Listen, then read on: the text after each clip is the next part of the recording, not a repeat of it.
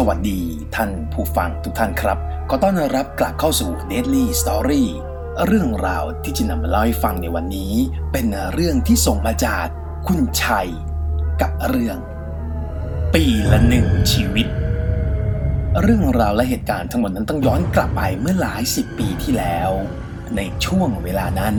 ชัยมีหน้าที่เป็นเด็กรับส่งเอกสารหรือที่เรียกกันง่ายๆว่า Messenger เหตุการณ์ทั้งหมดเกิดขึ้นบริเวณถนนเกษตรนวมินทร์ในบ่ายวันหนึ่งที่ชัยกำลังวิ่งงานอยู่นั้นขากลับจากบริษัทซึ่งต้องวิ่งผ่านถนนเกษตรนวมินทร์ในช่วงเวลา 4 โมงเย็นเลิกงานพอดีชัยผิดสังเกตมากกว่าทุกวันเนื่องจากว่าวันนั้นชัยได้พบเห็นกับฝูงชนจำนวนมากกำลังมุงดูอะไรอยู่ก็ไม่รู้ทั้งบนพื้นและก็บนสะพานมันเป็นบรรยากาศของความวุ่นวายมีเจ้าหน้าที่ตำรวจรวมไปถึงเจ้าหน้าที่กู้ภัยรวมไปถึงไทยมุงอีกเกือบหลักร้อยคนอยู่เต็มบริเวณถนนเส้นนั้นด้วยความอยากรู้อยากเห็นชัยก็รีบจอดรถแอบเข้าข้างทางแล้วก็เดินมุ่งหน้าเข้าสู่บริเวณกลุ่มคนระหว่างที่เดินเข้าไปนั้นก็มีผู้หญิง2 คนเดินออกมาได้ยินเขาพูดกันว่าน่าสงสารเนอะไม่รู้ไปอยู่ได้ยังไงอีกคนก็พูดต่อมาว่าใช่ฉันว่าน่าจะเมาแล้วขับแน่ๆเลยชัยกวาดตามองตามบริเวณถนนเส้นนั้นแต่ก็มึนเนื่องจากไม่เห็นรถที่เกิดอุบัติเหตุเลยพอเดินเข้าไปใกล้กลุ่มคนก็มองเห็นพี่วินมอเตอร์ไซค์คนหนึ่งชัยเลยแอบสะกิดถามพี่ครับ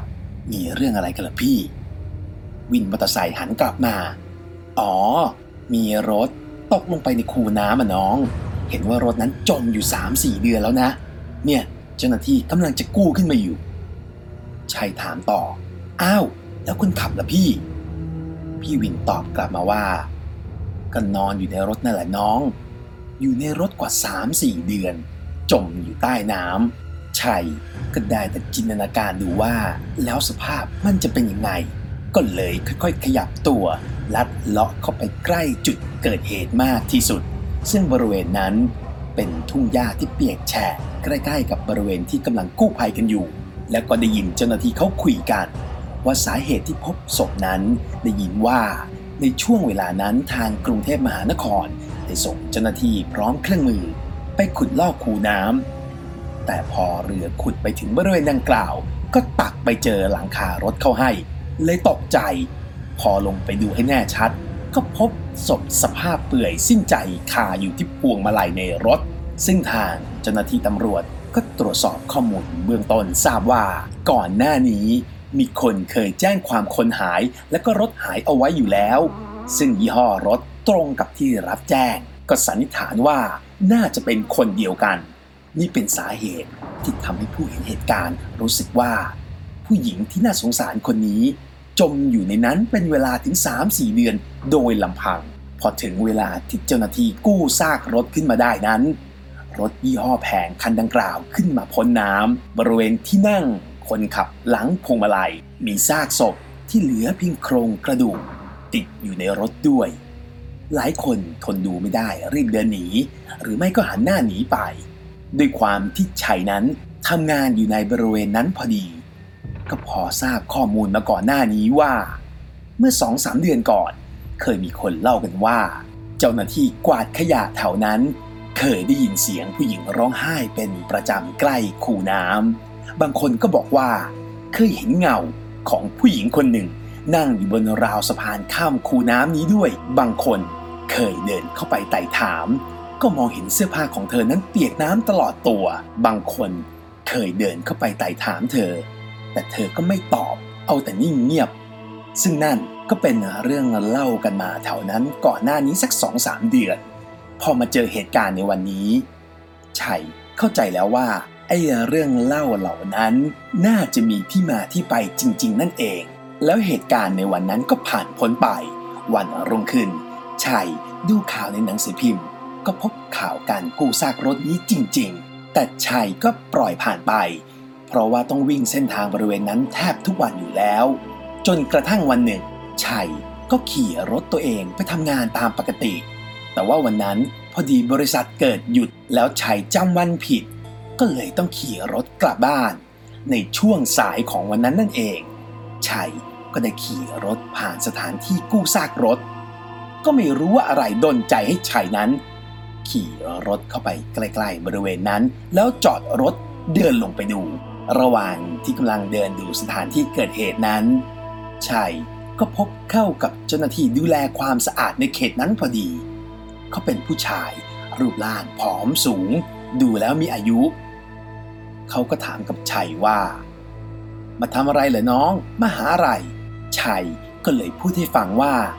วันนั้นเห็นเขากู้ซากรถก็เลยมาดูว่ารถมันตกลงไปแล้วไม่มีใครเห็นได้ยังไงหลายเดือนลุงคนนั้นฟังแล้วก็เอาแต่อมยิ้มเดินเข้ามาหาชัยแล้วก็พูดว่าไอ้หนุ่มรู้ไหมที่นี่มันเอาชีวิตคนทุกปีอย่างน้อยก็ปีละ1 คนชัยงงอะไรครับผีพลายไงตั้งแต่เมื่อหลายปีก่อนแล้วหมู่บ้านทางโน้นลุงพูดไปก็ชี้ไปทางเหนือของต้นน้ำตามตำนานที่ลุงเคยได้ยินมาเมื่อครั้งไปทำความสะอาดแถวนั้นลุงเล่าให้ฟังว่าเมื่อหลายปีที่แล้วก่อนที่เขากำลังจะสร้างหมู่บ้านหมู่บ้านที่ว่านี้ตั้งอยู่บนเนื้อที่หลายตารางเมตรการก่อสร้างต้องสั่งซื้อดินจากที่อื่นเพื่อมาถมที่เก่าซึ่งมีสภาพเป็นแอ่งและก็อยู่ต่ำกว่าระดับถนนลุงบอกว่าที่ลุงพอจะรู้เรื่องเนื่องจากว่า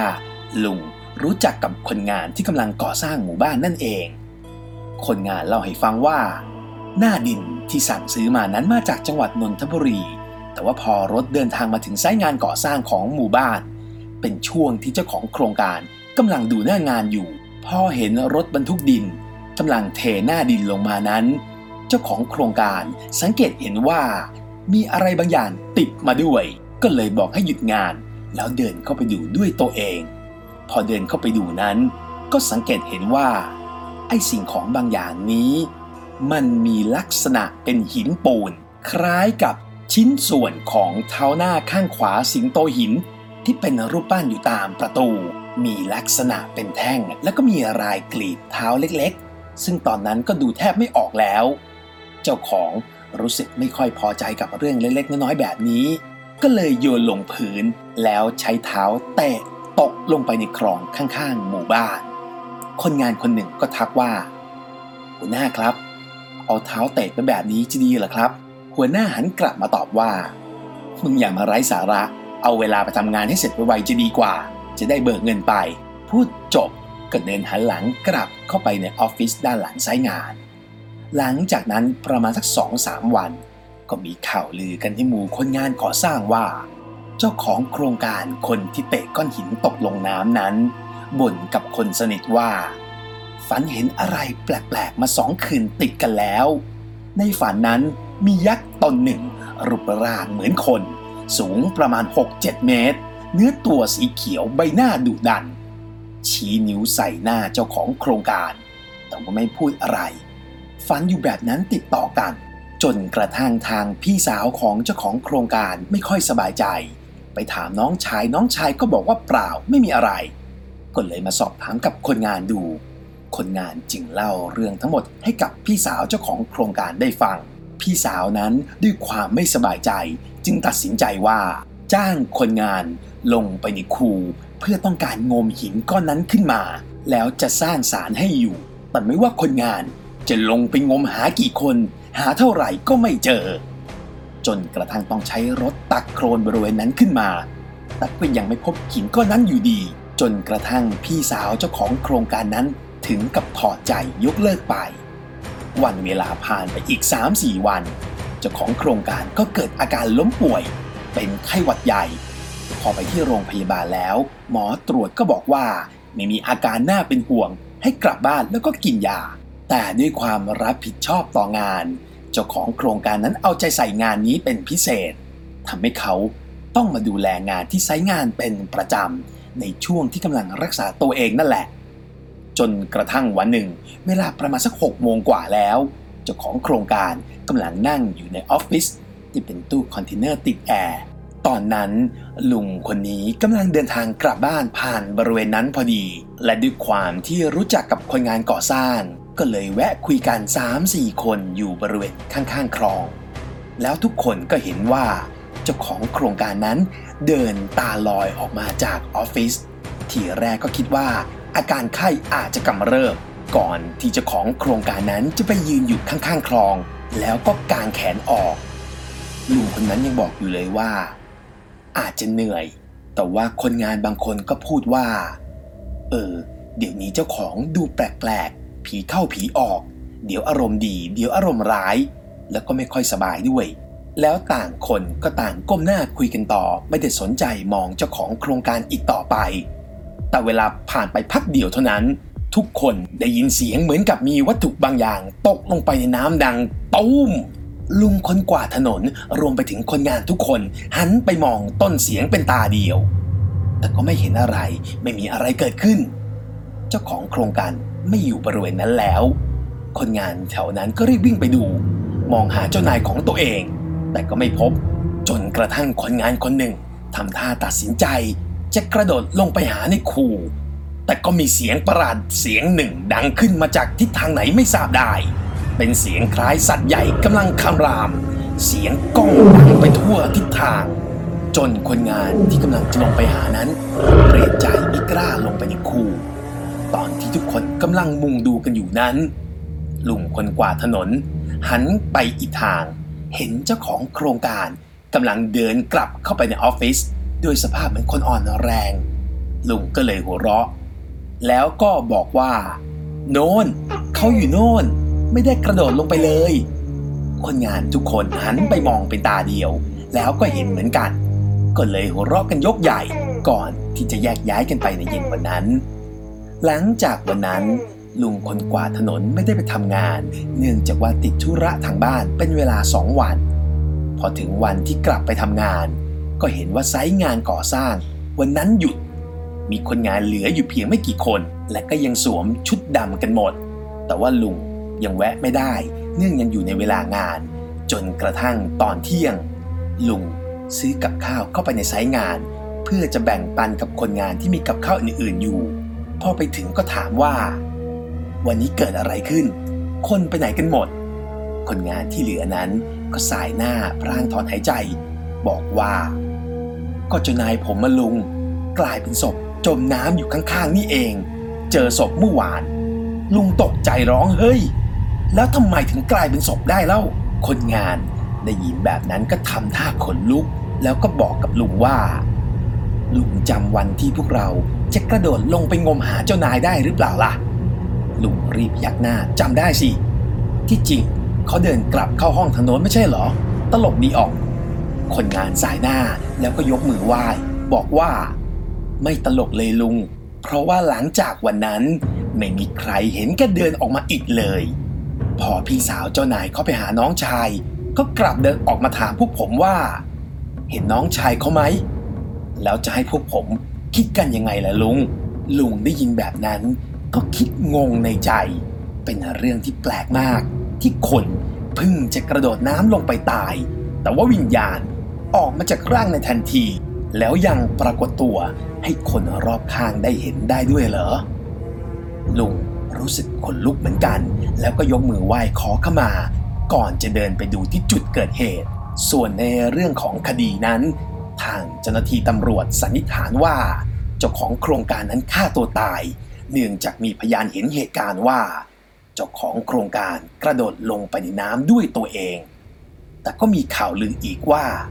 กองชันสูตรศพพบร่องรอยประหลาดที่บริเวณหน้าอกของผู้ตายมีรอยคล้ายโดนของแข็งลักษณะเป็นแท่งวงกลมกระแทกลงไปกลางหน้าอกจนเป็นรอยเขียวช้ำและหลังจากวันนั้นมาพี่สาวของเจ้าของโครงการก็ฝันเห็นน้องชายของตัวเองกำลังลอยคออยู่เหนือน้ำด้วยสภาพหน้าตาซีดเซียวก่อนจะบอกกับเธอว่าช่วยทำบุญให้ด้วยทำบุญให้เขาด้วยเขาไม่อยากทำร้ายใครต่อยังไม่ทันที่จะคุยกันในฝันจู่ๆก็มีมือสีดำโผล่ขึ้นมาจากน้ำพี่สาวบอกว่ามือข้างนั้นไม่มีนิ้วก้อยจับไปที่ศีรษะของน้องชายก่อนจะกดหัวเขาลงไปใต้น้ำแล้วเธอก็สะดุ้งตื่นในที่สุดเป็นไปได้หรือไม่ว่าเจ้าของโครงการคนนี้จะ จะโดนคำสาปแล้วกลายเป็นผีพลายเฝ้าหนองน้ำหรืออาจจะเป็นเพราะก้อนหินที่ว่านั้นคือหนึ่งในชิ้นส่วนของตำนานสิงโตหินที่หายไปอันนี้ไม่มีคำตอบให้เรื่องราวทั้งหมดก็จบลงเพียงเท่านี้ขอขอบคุณเจ้าของเรื่องปีละหนึ่งชีวิตขอให้ท่านผู้ฟังทุกท่านรับฟังเพื่อความบันเทิงนะครับด้วยความขอบคุณจาก The Contrast โลกคู่ขนานพบกันได้ใหม่ทุกวันอังคารและวันพฤหัสบดีสำหรับวันนี้สวัสดีครับ